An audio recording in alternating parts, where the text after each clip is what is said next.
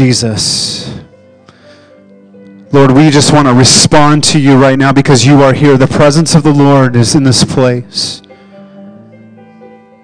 Thank you, Holy Spirit, that where two or three are gathered together, that the Word of God says that you are in our midst, that you are here. And as the song says, is the great I am. He's ever present. And there is not a power in hell. There is not a force that can even compare to the King of Kings, Jesus Christ. Paul said, we wrestle not against flesh and blood, but against principalities and rulers in high and wicked places. And we serve a master, we serve a king, we serve a risen Savior that is way bigger than any of that. He's bigger than your past, He's bigger than your sin, He's bigger than your hurt, He's bigger than your failures. And His invitation to you is He's saying, I'm the great I am. I'm not just the God who was. I'm not the God who out there somewhere. I am the God who is intimately acquainted. I am here right now. And my invitation to you is to come to me. So wherever you're at, I encourage you just to open your heart to Him. And I'm not saying try to put religious words to it, or a prayer that you may have heard one day. Just be honest before Him. God, I need you. God, I need your grace. I need your love. I need your power, Lord. I'm hurting. I'm going through this. I'm going through that, because He is aware of what we are going through. I just want you to picture His hand outstretched to you saying, come. Come to me. That's what Jesus said in Matthew 11. Come to me. Come to me, all you who are weary. Come to me, you who are heavy laden. Come to me, you who are burdened. You're hurting. You're struggling. Come to me. So just in the honesty of your own heart, I encourage you to come to Him. Respond to Him. Jesus, I need you. Jesus, I give you my burden. He said, cast your cares upon me. And then He follows it by such an intimate statement. He doesn't say, cast your cares upon me because that's what you're supposed to do. Cast your cares upon me because I care for you. He cares for you. Doug had a word, he saw the two words, rest assured, that you can assure, you can rest in the assurance of who you are in Christ. That you can rest easy in His hands. So I encourage you right where you're at. If that's you, and if you there's some things that you just need to say, I just need to come to the Lord in some areas, would you just raise your hand? Some areas in my life, I just need to come to the Lord, and I need to just honestly reach out to Him. And Lord, I pray for these right now that have their hands raised. Jesus, thank you that you're so real, that you love them, that you care for them. Lord, more than my words, more than just saying stuff, Lord God, that you care about each person here. You deeply care for them. I pray, God, that you would touch them, Lord, whatever is going on. Whatever the heaviness of their heart, Lord, we stand in agreement with them, and we ask, God, that you would take those burdens, that you would heal their hearts, you would touch them, you'd give them peace in the place of despair, you give them hope. Heal that place, oh God, heal that place, I pray. Come, Holy Spirit. Come, Holy Spirit, we pray.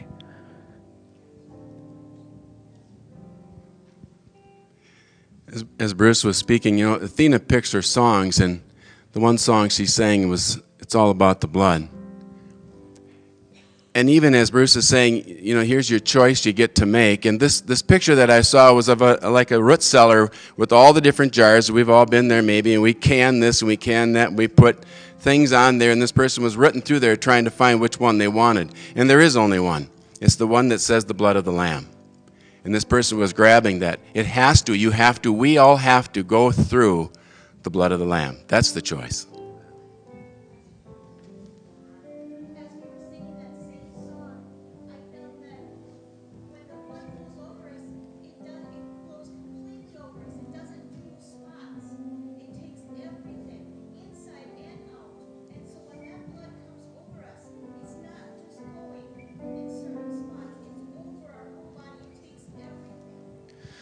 If you didn't hear that, Randy had the word about just the blood of Jesus, and we look at the sacrifice that Jesus made. It was a completed work, and she just said, as the blood flows over us, it's more than just spot removal.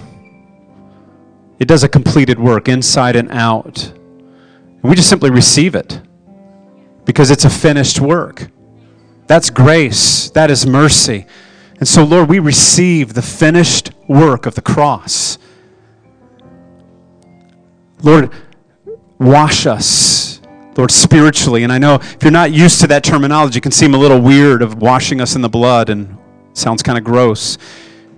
But it's a spiritual mindset of the price that Jesus paid on the cross, that his blood was shed for us. And Hebrews says this. Hebrews says, without the shedding of blood, there is no forgiveness of sins. And so our sin demands bloodshed and the death. Because the wages of sin is death. And so our sin, whether you've committed a big one or a small one, and we can't compartmentalize this. Jesus said if you've broken one little part of the law, you've broken the whole law. So our sin demands death. It demands bloodshed. And Jesus said, I'll take that for you. I'll take your death penalty, and I will hang on the cross, and I will take the punishment that was over you upon myself. Lord, thank you for your completed work. We receive the grace and mercy and love of Jesus. And we honor you today, God. Come, we pray. Touch our hearts. We ask, God, that you continue to speak to us. In your precious name, we pray. And everyone said, amen and amen. Isn't God good? God is awesome, and I just thank God for his presence that is here. Our kids can be dismissed at this time, and let's take a few moments, and why don't you greet someone, say hi to somebody, and we're going to get ready for the word.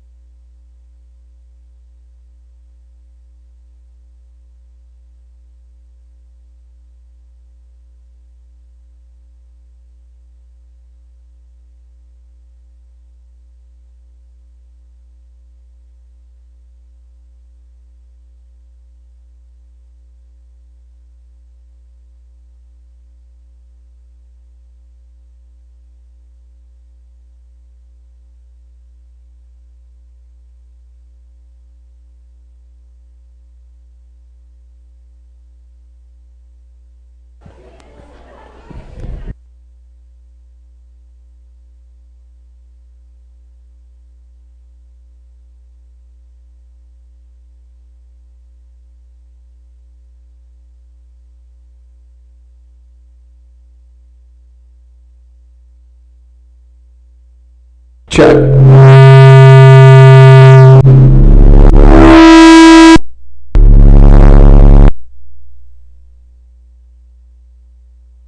Check 1, 2, check, 1, 2. Check 1, 2, testing 1, 2. Check 1, 2, check. Testing 1, 2. If you were napping, you're not now.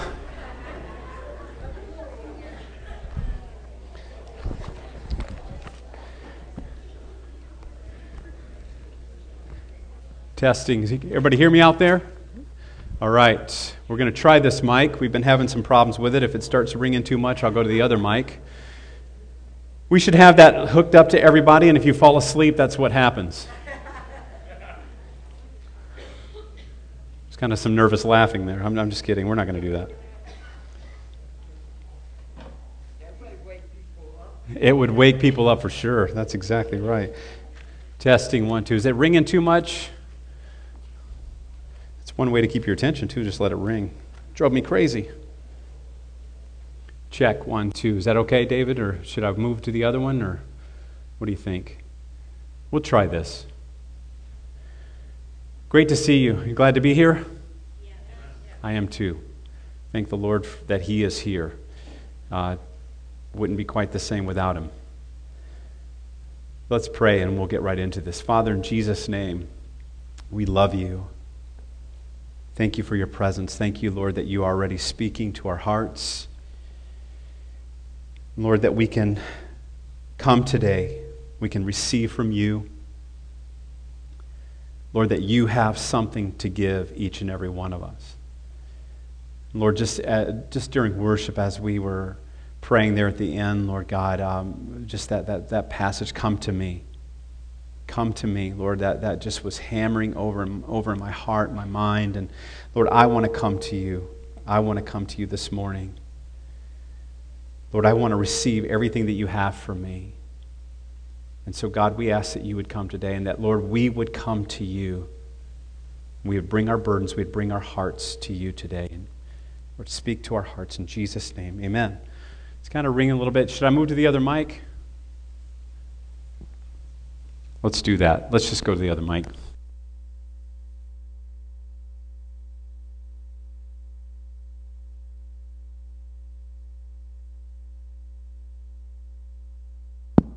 All right, we're ready. Thanks.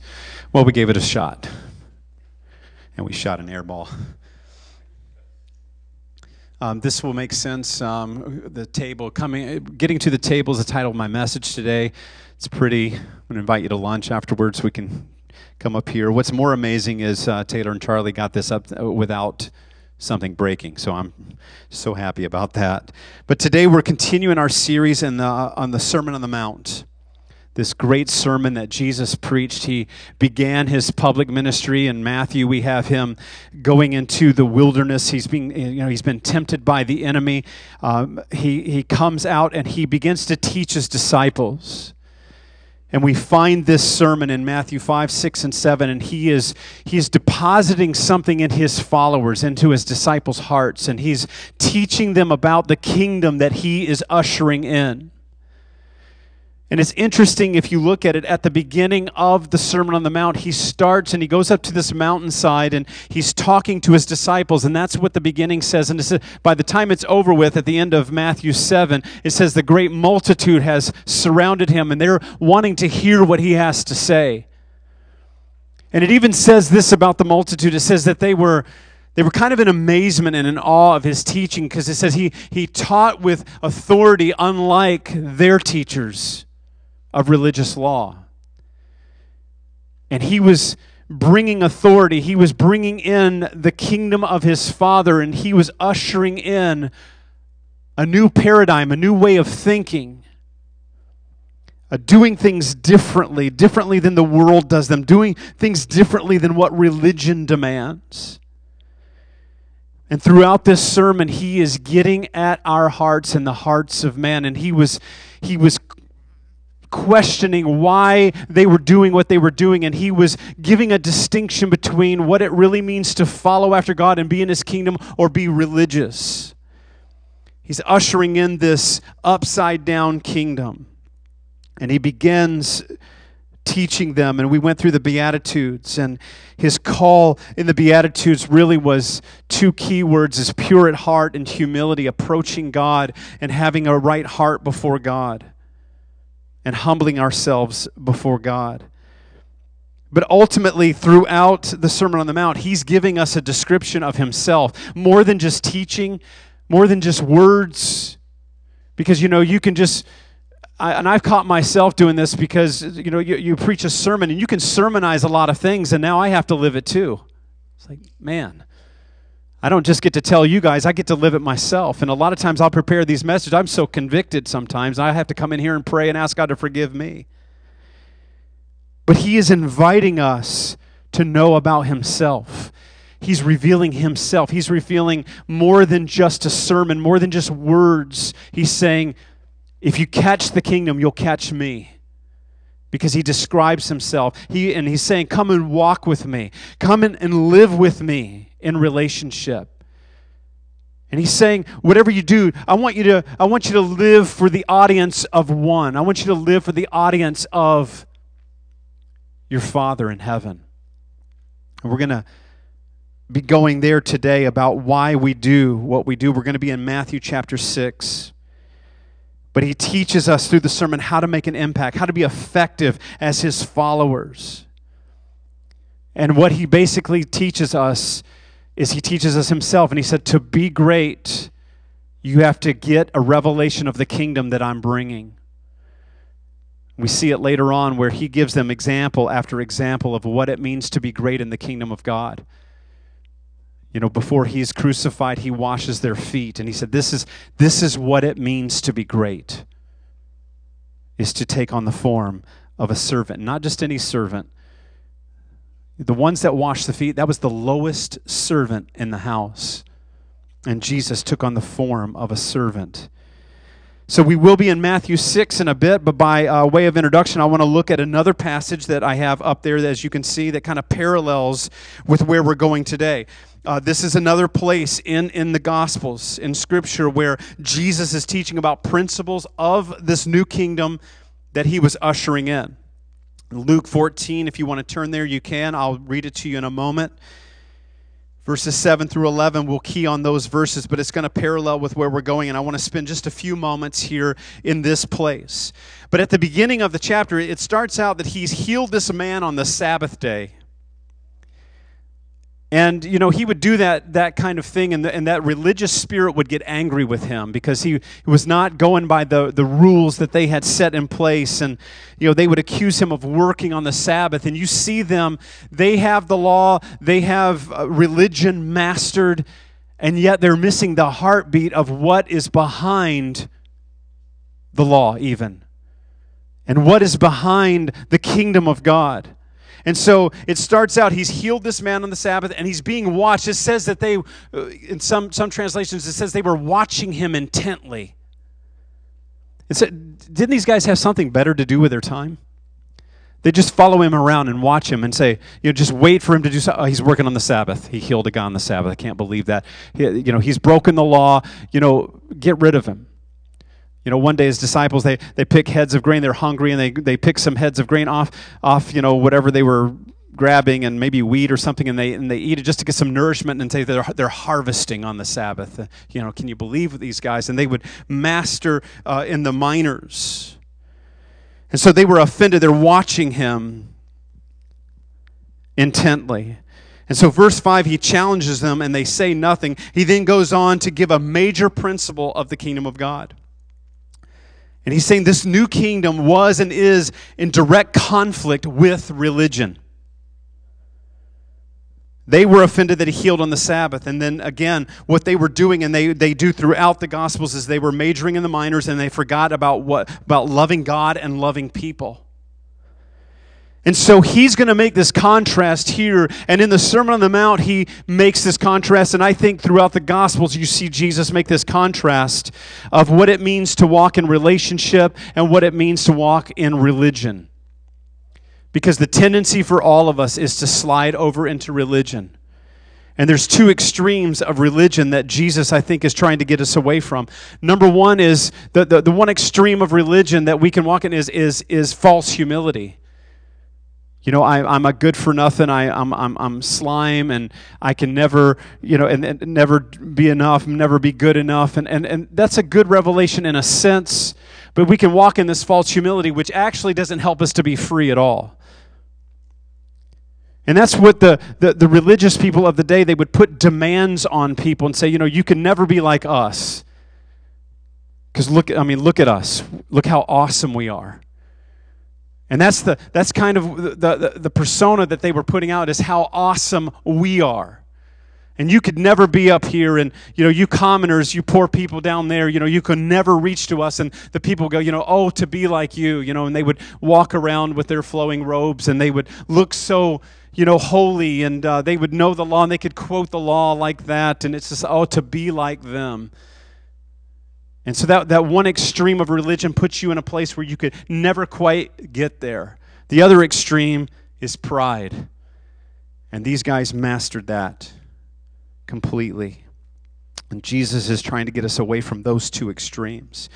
So he gives them a parable to challenge why they did what they did. And you will hear him talking about the table. The table speaks of belonging. The table speaks of influence. The table speaks of identity. And he's going to say, he's going to give them this parable, and I'm going to read that in just a moment. But he says, when you are invited to a wedding feast, and what you do when you're invited to a wedding feast. And there's a parallel passage from 2 Samuel chapter 9 when we have David and this guy named Mephibosheth. Some of you are familiar with that story. I'm not going to give you the whole history, but David was best friends with Jonathan, Saul's son Jonathan. I mean, they were deep, deep friends, loved each other deeply. Jonathan dies, and later on, this is where David is reigning, and he says to his servant Ziba, and he says, is there someone in Saul's house or Jonathan's house that I can show kindness and we can show favor to? And they said, well, Saul has a grandson. It's the son of Jonathan. His name was Mephibosheth. And Mephibosheth, when he was little, they were trying to flee because Israel was being taken over. The nursemaid dropped him, and it broke both of his legs, and Mephibosheth was crippled in both of his feet. And so David sends for him. And he said, I want to show kindness to Mephibosheth. And so he brings Mephibosheth in. And Mephibosheth just kind of hits, kind of crouches down. And he said, what do you want with a dead dog like me? I mean, that's literally what he's saying. And David says, you will have a place at my table. And, Mephibosheth goes with, kind of all those reasons. That's that one extreme of, false humility, of all the reasons why I don't belong at your table. I'm a dead dog. I'm kind of lower than a dead dog, and I don't really deserve to be at your... And David kind of cuts him off, and David said, you will always have a place at my table, because there was a covenant between David and Jonathan. And what he's saying to Mephibosheth, he says, you will always have a place at my table, because it's not about you. It's about my covenant with Jonathan. It's because I loved your dad. You will always have a place here. And so that place, the table, speaks of belonging and identity. And what this meant for Mephibosheth, this is going to change his life forever. He went from this crippled man that lived way out in the middle of nowhere to sitting at the king's table. And he says, because of Jonathan, because of the covenant with Jonathan, you have a place. So let's read the text, and we'll go kind of further into it here, and then we'll go into Matthew 6. So he's healed this guy, and they're offended.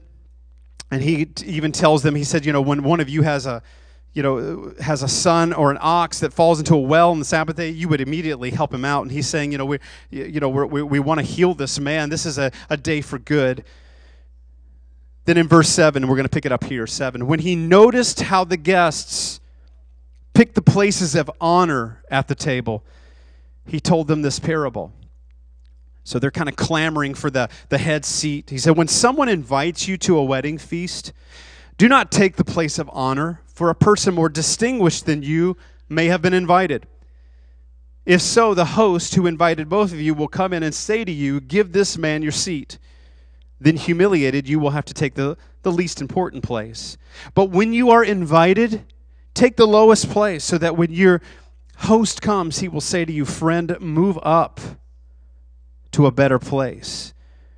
Then you will be honored in the presence of all your fellow guests. For everyone who exalts himself will be humbled, and he who humbles himself will be exalted." And so we have a choice to make, and Jesus is making this distinction. You can put yourself in a place of position, or you can allow God to do it. And so he's dealing with them in this place of self-righteousness, self-promotion, and pride. And these all three of these take the place of presumption. And so he's calling them out because what they have done is they are offended that he's healing on the Sabbath. And so now they're going to major in the minors and he getting mad at him that he's healing on the Sabbath. So he calls out their heart because he sees them clamoring to a place at the table, and they're kind of rushing to the table. And he's saying, wait a second. When you're invited to take the lowest seat, don't take the place of presumption. Because self-righteousness, self-promotion, and pride, these are rooted in insecurity. And so Jesus, again, he's dealing with two areas. First, the idea of salvation and belonging. And we need to understand something, that through Christ, we have been invited to the table and the kingdom of God. This is grace. We can't earn a spot at the table.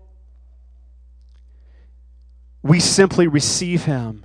We receive his sacrifice. As we talked about the blood of Jesus, we receive him in a place of surrender and humility. Self-righteousness and good works won't get us a place at the table. And so he's making a distinction here that first of all, salvation, we have been invited to a wedding feast.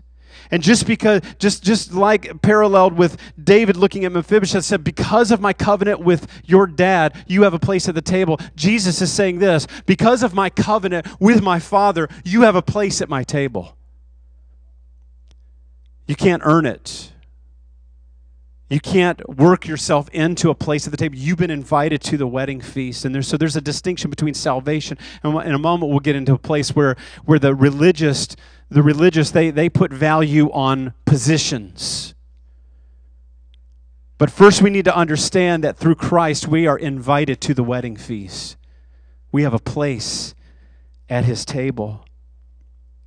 And the cross was what purchased that place for us.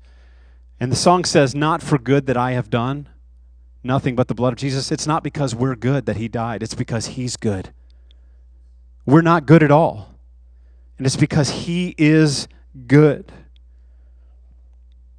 And so again, self-righteousness and good works won't get us there. The demands of the religious instead of the gift of salvation. And that's what the religious said. You have to earn your way up. You have to work hard to get there. We cannot work hard enough to get to a place at his table. We've been invited. Our spot has been paid for. And so the second area that he talks about is in the kingdom is kingdom influence or impact. And what Jesus wants us to know in this parable is that he wants us to get our identity in him and not the seat. He wants our identity to be him and him alone. That's why he said when you're invited to a wedding feast, in other words, everyone's invited to the wedding feast, immediately we kind of start hanging on our own self-righteousness and we start clamoring for a position. And Jesus said, your position's secure. Your position is secure. Have your identity in me, not your identity in the seat. That's why you can take the seat in the wedding banquet. You can take the seat of humility. Because you have a head table at a wedding. You guys have all been to the wedding. And then you have seats in the back. Everybody's at the wedding feast. Everyone's there. And so our place at the wedding feast is secure. And we need to have our identity in him and not the seat. And so this idea of influence and impact, see, the religious And the proud person is trying to push themselves to the front to be noticed. They value position. They think positionally by the world standard. That my value is somehow associated with my position. And Jesus just kind of wipes all of that out. That's why he can be the King of kings and wash feet. That was the distinction. This is the upside down kingdom that he was bringing into play. And so they thought positionally that, that's why they would want to be honored in front of people. They would almost honor themselves in front of people. I want to be up front. I want to be noticed. I want to be on stage. I want to be the leader. I want to have a visible ministry so I can be validated and seen by people. I want to be endorsed by the masses. And this is what the religious spirit does. Because then what Jesus is saying is all about the heart is if I can't get my heart squared away, my next step is to at least make you think that I've got my heart squared away. You see that difference? Then I don't really have to have my heart in a pure place. That's why Jesus said the pure in heart will see God. Where's your heart at? And so if I'm struggling with getting my heart right with God, then I just get religious and I just make you think I have a pure heart. And Jesus is cutting through all of that. And that is why the religious spirit clamors for the places. Look at me. I'm at the head of the table. And Jesus is trying to say, you know what? You have a place even if you're sitting in the back. Because your identity is in me, not the seat.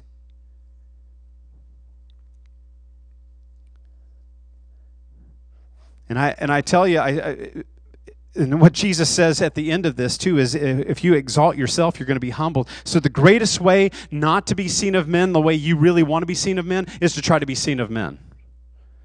It just works against you. And then what he says is, here's how you should do it. Here's the way to get the kingdom. Here's a kingdom revelation. Before we get to Matthew 6, he's saying, what I want you to do is to catch this. Again, more than just sermon, more than words, I want you to catch the revelation. Here's how you should do it. Take the lowest seat because you already belong. The least important, and allow God to notice you. Play for the audience of one. Because he sees, he notices. He doesn't measure like the world measures, and we have to be sure of that. His kingdom is different. And throughout this whole sermon, what he's saying is if you want to make the greatest impact, you want to have a great influence, here's how you do it: faithfulness. And these are not those, we want to look at, greatness equals preaching to the masses. Greatness is having the microphone. Guess what? It's not that great.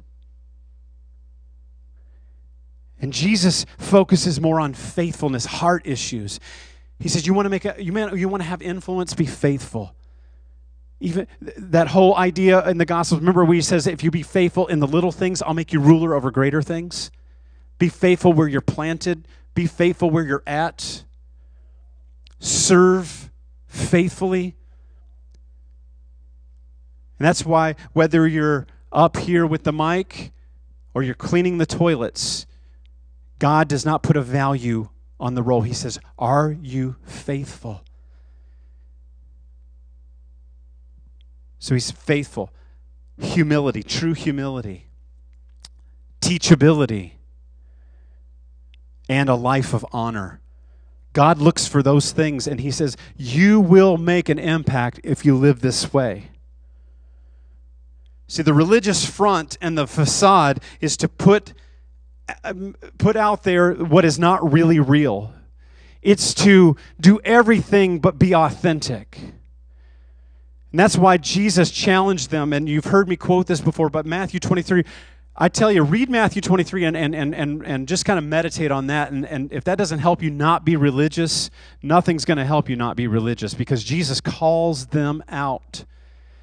And they wore the long robes. It's kind of like today, the three-piece suit. I got a pretty tie on, but I tell you what, the tie is no reflection of my heart.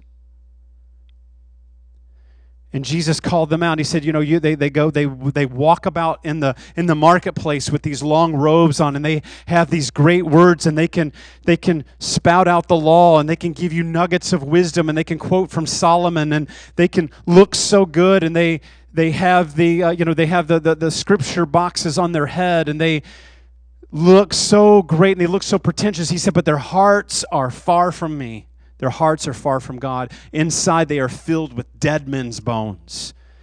Inside is corruption and greed and lust and lying and all kinds of manner of stuff that's inside them, and they have perfected the outward. And that religious facade is to say at least the crowds. And it says that they love to be called teacher in the marketplace. They love to be lauded by the masses. They love to be praised by the people. And Jesus says that is not the point. They've missed it. And they focused on outward conformity without inward transformation. And Jesus was always trying to get to the heart. He's trying to transform us from the inside out. That's why he says if you clean the inside of the cup, the outside will naturally be clean. Start on the inside. It's interesting. My mom had heard this to be true. In our hometown, there were people that were, and it's kind of church political where we're from. Cleveland, Tennessee. It's the headquarters of the Church of God. Cleveland, Tennessee. That's what I grew up in. Kind of the headquarters are there. It's kind of the Mecca of the Church of God, I'm just kidding. That's not the Mecca. And so there's a real church political feel over that town. We grew up in it. We saw the good, the bad, the ugly, and everything in between. But there is kind of this positional facade that people kind of go after, and so my mom knew this to be true from another friend. But people were buying these gigantic homes, and inside they would have lawn furniture because they couldn't afford the furniture inside the house. But because of wanting to be seen or important, and trying to make a statement with the house, the type of house they lived in, it was just a big facade. And really, they're struggling financially and sitting in lawn chairs in their living rooms. And it's all kind of because of this religious feel. And I have to look important. I have to put forth something that at least looking great, that we have it all together. I'm like, what a prophetic picture of us. Prophetically pathetic is what I like to call that. That we put this thing out there, and we're trying to get people to think that I'm okay and I have it all packaged and I don't struggle with anything. And God is saying, be honest, be transparent, be humble. And that's why I think he grieved over the religious and saying, if you guys would just catch it and just come out of that, you would walk in a freedom that you've never known before. Enough with the facade. Be honest, be transparent, be real before God. Repent and come to the Lord and really walk in freedom. And so this thing of taking the lowest seat and letting God notice you, that you can go back to David. Where did God find David when he called him to be king? Jeremiah the prophet goes to Jesse's house, and he's told that one of Jesse's sons, I get all this names, one of Jesse's sons is going to be king. And so, they line them all up, minus David, the youngest one, who is out tending his father's sheep. He's not even considered by his own father. Now, that's a wound. That's painful. And David could have been offended by that. He could have been sulking and saying, my father didn't even consider me. But you know where we find him? We find him tending his father's sheep faithfully. We find him in a place of faithfulness and a place of worship. He would sit out with those sheep, and he would write worship songs to the Lord, and he would just give his heart to the Lord. And he's out in the backside of the wilderness. And God finds him. God can find you. All he's looking for is faithfulness and humility of heart. And so all these boys are lined up minus David. And God rejects each one. And then God even says, God says to Samuel, I said Jeremiah, didn't I? Scratch that. Samuel. People are going to, Jeremiah. Didn't he come later? Yes, he did. I'm seeing if you're listening. That was a facade, wasn't it? No, I just completely made a mistake. I was not going to see if you were listening at all. I blew it. So Isaiah the prophet, no, I'm just kidding. Samuel the prophet. Looking at all these guys, God says this. God says, man looks at the outward. So even in this mindset in the Old Testament, God is still looking at people's hearts. He said, man always looks at the outward. Do you have it together? How's your resume? Look at that. Oh, how awesome you are. We're going to promote you. And God says, scratch all that. Look at his heart. Look at this young boy who loves God with all of his heart. He's out worshiping and he's in the backside of the wilderness out there tending his father's sheep faithfully. And God says, I found him. And so that's when Jesus says, take the lowest seat. You're already welcome to the wedding banquet you're in. It's not an idea of the salvation part of it. You're already in. Just take the lowest seat. Let God find you. Don't clamor to the front. And so God found him when no one else considered him. And so this leads us to Matthew 6. And I'm not going to read the whole thing. All God's people said amen. I'm not going to read it word for word. I'm just going to touch in what Jesus is conveying to us as we look at this idea of what it means to be religious or walk in a relationship, because you're going to see Jesus as he is ushering in this new kingdom. He is adamant about us catching the revelation that this is all about a relationship with him. And so basically in Matthew 6 in the Sermon on the Mount, he's kind of saying, why do you do what you do? How do you make an impact? He's testing our hearts and motives and asking us questions. I thought Wolfie did such a great job last week. If you were here and you missed that, get the CD. It was fantastic. He talked about God asking us questions. And here we have Jesus asking us questions, basically. He's looking at his disciples, and you're going to hear him say, when you pray this way. In other words, he's saying, why are you praying? Why are you doing the things that you do?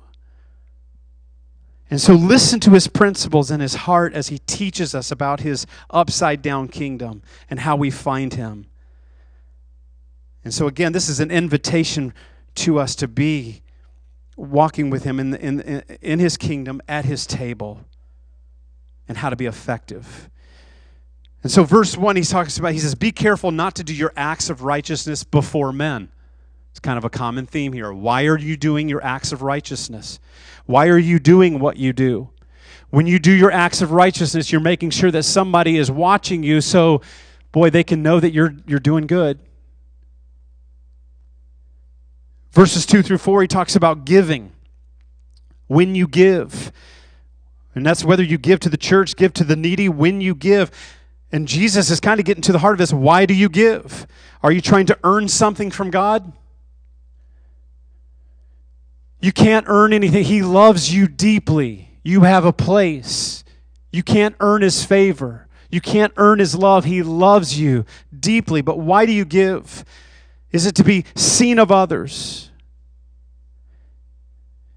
And what Jesus wants us to do, he wants us to give out of a cheerful heart because we love him. It goes back, and all of these go back to loving him. In relationship with him. We give because we love Jesus. And we are in kingdom partnership with him. And that's what Jesus says. He says, when you give, he gives this little thing about don't let your right hand know what your left hand is doing. It's kind of funny because, they usually kind of know what each other is doing. But he said, give for the right reasons. Because when you give out of love for me, he said, my Father sees you. My Father sees what you do. He sees your heart. Just like David, just like the Pharisees, just like he sees the heart of it. He saw when the Pharisees were given to be seen of men. And that's why he's given this contrast. And they would give, and they would make a big display and, put their arm around this needy person and say, today I will be giving to this person. And he says, don't announce it on the street corners. And he's kind of making this almost this exaggeration, but that's what they would do. When you give, do it because you love Jesus. You love his kingdom. You want to be a part of his kingdom. And he says, my Father will see what you do. Verses 5 through 13, he says, when you pray. And then you can hear the question behind this. Why are you praying? Do you ever think about that? When you pray, why are you praying? Are you trying to get something from God? Do we only pray when we have need? Do we pray when we're in an emergency and we're trying to get him to bail us out of something? Do we pray to try to convince people that we are holy and we try to have the right words to pray? And he said the Pharisees would do this. They would stand in public squares and they would yell prayers. And it's kind of silly. But he said, why are you praying?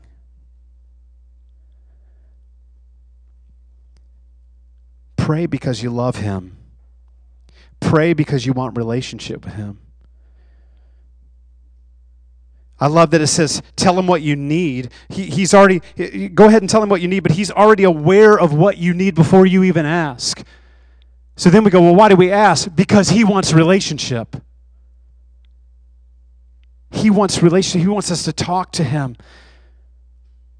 And he even goes after that religious spirit about babbling on and on. That's what one of the translations says. Some of the religious, they just babble on and on and on as to try to make other people try to get God to twist his arm. I don't know what they're doing, but they're just have relationship with God in prayer. Pray out of relationship.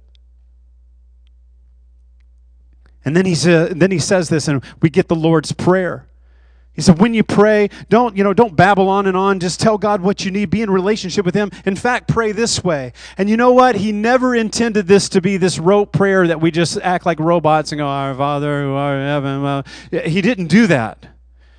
I'm not saying it's wrong to do the Lord's Prayer. I pray it sometimes, but he did not intend it for there to be this kind of rote, robotic prayer. He was teaching us something even about how we pray. Our Father. I mean, you could stop right there. God in heaven is intimate with us. And Jesus was ushering in this idea of the kingdom, saying, Jehovah God, the one that we tremble before, the one that we can't even really mention his name, he's our Father in heaven. And so he's ushering in even this, it's kind of almost a crazy idea of, did he just call God Father? And so you can, when you pray this way, our Father, he's intimate. He says, hallowed be your name. Take time to thank him and praise him for all that he's done and for who he is. Your kingdom come, your will be done. This is the prayer of trust that we can, everything is in his hands. He's in control. He's sovereign, and we can bring things into his control and say, God, I trust you with this. I surrender this. I give you the driver's seat of this part of my life. And I'm struggling with this. And it's a constant thing of your kingdom come, your will be done. There's a freedom in that. And then he goes on, give us today our daily bread. Give us what we need today. We need him every day. Relationship is about the day-to-day. The Word of God is called the bread. Give us today our daily bread, that we just meditate on Scripture and hear from his heart. Then he talks about repentance and forgiveness. Forgive us our sins as we forgive those who've sinned against us. That's powerful. He actually repeats himself about forgiveness again later. He says, lead us not in the way of temptation, but deliver us from evil. In other words, let me be led by circumstances, but be led by him. Let me follow him instead of having him follow me. And then verses 14 through 16, he talks about the command to forgive. And this is not a suggestion. And this is very, very powerful. Because he says, forgive others. For if you forgive men when they sin against you, your heavenly Father will also forgive you. But if you do not forgive men their sins, your Father in heaven will not forgive you. Forgiveness is huge, and unforgiveness is equally huge. Forgiveness sets your heart free. And when we refuse to forgive, we're in dangerous waters. And I know that some of you had endured unmentionable things. And I'm not trying to lighten that or say that that's, just kind of down here somewhere and it's not a big deal. It is a big deal. But for the sake of Christ, you have to extend forgiveness because you look at the cross and we've been forgiven so much. Verses 16 through 18, he says, when you fast. And you can see the question behind it, why are you fasting? He said, don't disfigure your faces, and they would look real pious and religious, limping and, disheveled. I'm fasting. Yeah, that's me, fasting, because I'm anointed and I'm holy. He said, don't do that. Wash your face. Don't let people know that you're fast. Just fast, because you know what? He said, again, the Father in heaven sees you. You fasting to get to God like you more? He can't like you any more than he does. Is it to be admired by people? Are you trying to twist God's arm? Fast because you love him and you want to set aside time to be with him. And again, Jesus repeats, your Father in heaven sees you in secret. He knows. Verses 19 through 24, he says, don't lay up for yourselves treasures on the earth where rust and moth put together. He said rust and moth destroy. But what he's saying is make eternal investments. What are eternal investments? People's lives, touching others, not thinking of just yourself, taking up your cross, put aside your selfish ambition that Jesus says in other places. Make an eternal investment into the kingdom and other people's lives. Don't just store up for yourself. These barns and stuff that filled up for yourself that's just going to go away. Investments for me. But think of others. Philippians 2, Paul says and repeats, put others before yourself. And Jesus constantly talked about that. Make investment in people's life. That's eternal investments. That's the things that when you get to heaven, it will be gold. You cannot burn that up. And then verses 25 through 32, he gives us a word and he says, do not worry. Do not worry. God knows what you need. This is where he says that. And he's inviting us to a place of loving him and trusting him. Don't worry about tomorrow. Because he ties that in with loving money, because here's what I think is the tie here that Jesus is trying to say. If you love money and money becomes your God, or if you're thinking of just yourself and it's about you all the time and you're so me-oriented, this will cause fear, worry, and frustration in your life. Self-focused meism will cause worry, fear, and frustration. So he says, don't worry about tomorrow. Live day to day. Love him. Trust him. And then he gives us kind of the, it's not that this was a closing statement because he goes on, but he kind of closes this thought and he says, seek first the kingdom of God and his righteousness, and all these other things will be added unto you. Seek him. Seek his kingdom. Walk in relationship with him. And that is the key to getting to his table and making an impact for his kingdom. And then in verse 34, he repeats not worrying, living day to day in relationship with him. And so we have a place in Christ at the table. If you belong to Christ today, you are in the wedding feast. And so his call to us today is to be faithful, be humble, be teachable, filled with honor, seeking his kingdom. I'm going to have Athena come up and I'm going to just play some music. Because I want to have an invitation before we leave today, and I want to just invite you to come to the Lord.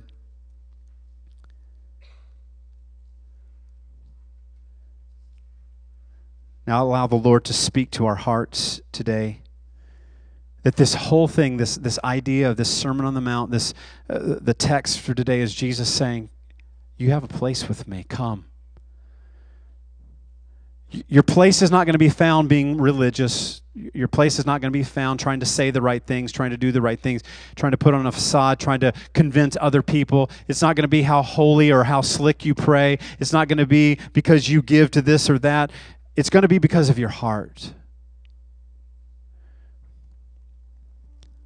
It's going to be because of humility and teachability and faithfulness to Him. So my question to us is this. Has your relationship with the Lord turned religious in some way? Do you find yourself praying out of kind of religious duty and you've forgotten about love? So Jesus speaks to the church in Ephesus in Revelation, and here's what He says to them. He said, I see your works. And they were doing some great things. I mean, they were giving to the poor. They were doing a lot of ministry from their church, and it looked like it was a real happening place. And so Jesus doesn't even say that doesn't matter. He said, no, I see your works. I see what you're doing, but here's the problem. At some point along the way, you left your first love. You've forgotten about love. You've forgotten about relationship. You've forgotten this whole thing is about intimacy with Christ and your walk with me. You forgot that. And folks, it can happen to any of us. Because when we get offended by certain things, usually that means is we've gotten self-centered and we've forgotten about loving Him and loving others. And I'm encouraging you, as I would encourage myself, to really evaluate your heart and say, Lord, has there been a part of this relationship that has turned religious?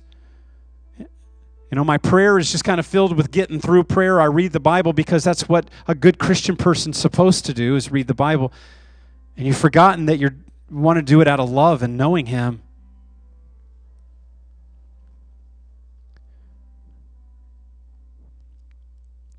And He wants us to be confident in who He has created us to be as His children. He's inviting this place of intimacy at the table with Him.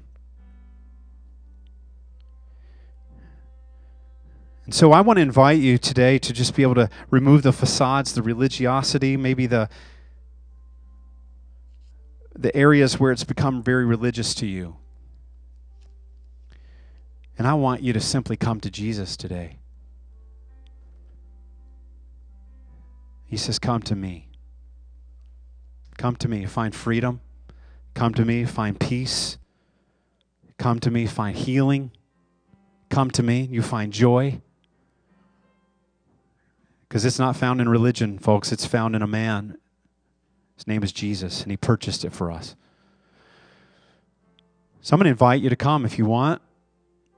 Don't feel under any pressure to do so, but I encourage you not to leave until you feel like that you have some way drawn close to Him and had Him just touch your heart. There's some things that you need to get right with God. There's some things you need to repent of, repent of them. There's freedom in that. If you need to go, I understand. God bless you today. I hope you have an awesome day. But know that He is here for you. So as they play, I'm just going to open the front up here. You can stay in your seat if you want to, but just find some time alone with God. God bless you today. And Lord, we just want to say, God, that we love You so much. God, help our hearts. God, forgive us when we get religious. God, forgive me. I can operate that and so quickly. Lord, help us to find joy where David said, restore unto me the joy of my salvation. Lord, I think sometimes we forget about what salvation means, what the cross, that You did it out of love. Lord, renew the joy, renew the love. Forgive us that we've forgotten our first love, that we drift away from that so easily. So, Lord, we respond to you by coming today. In Jesus' name.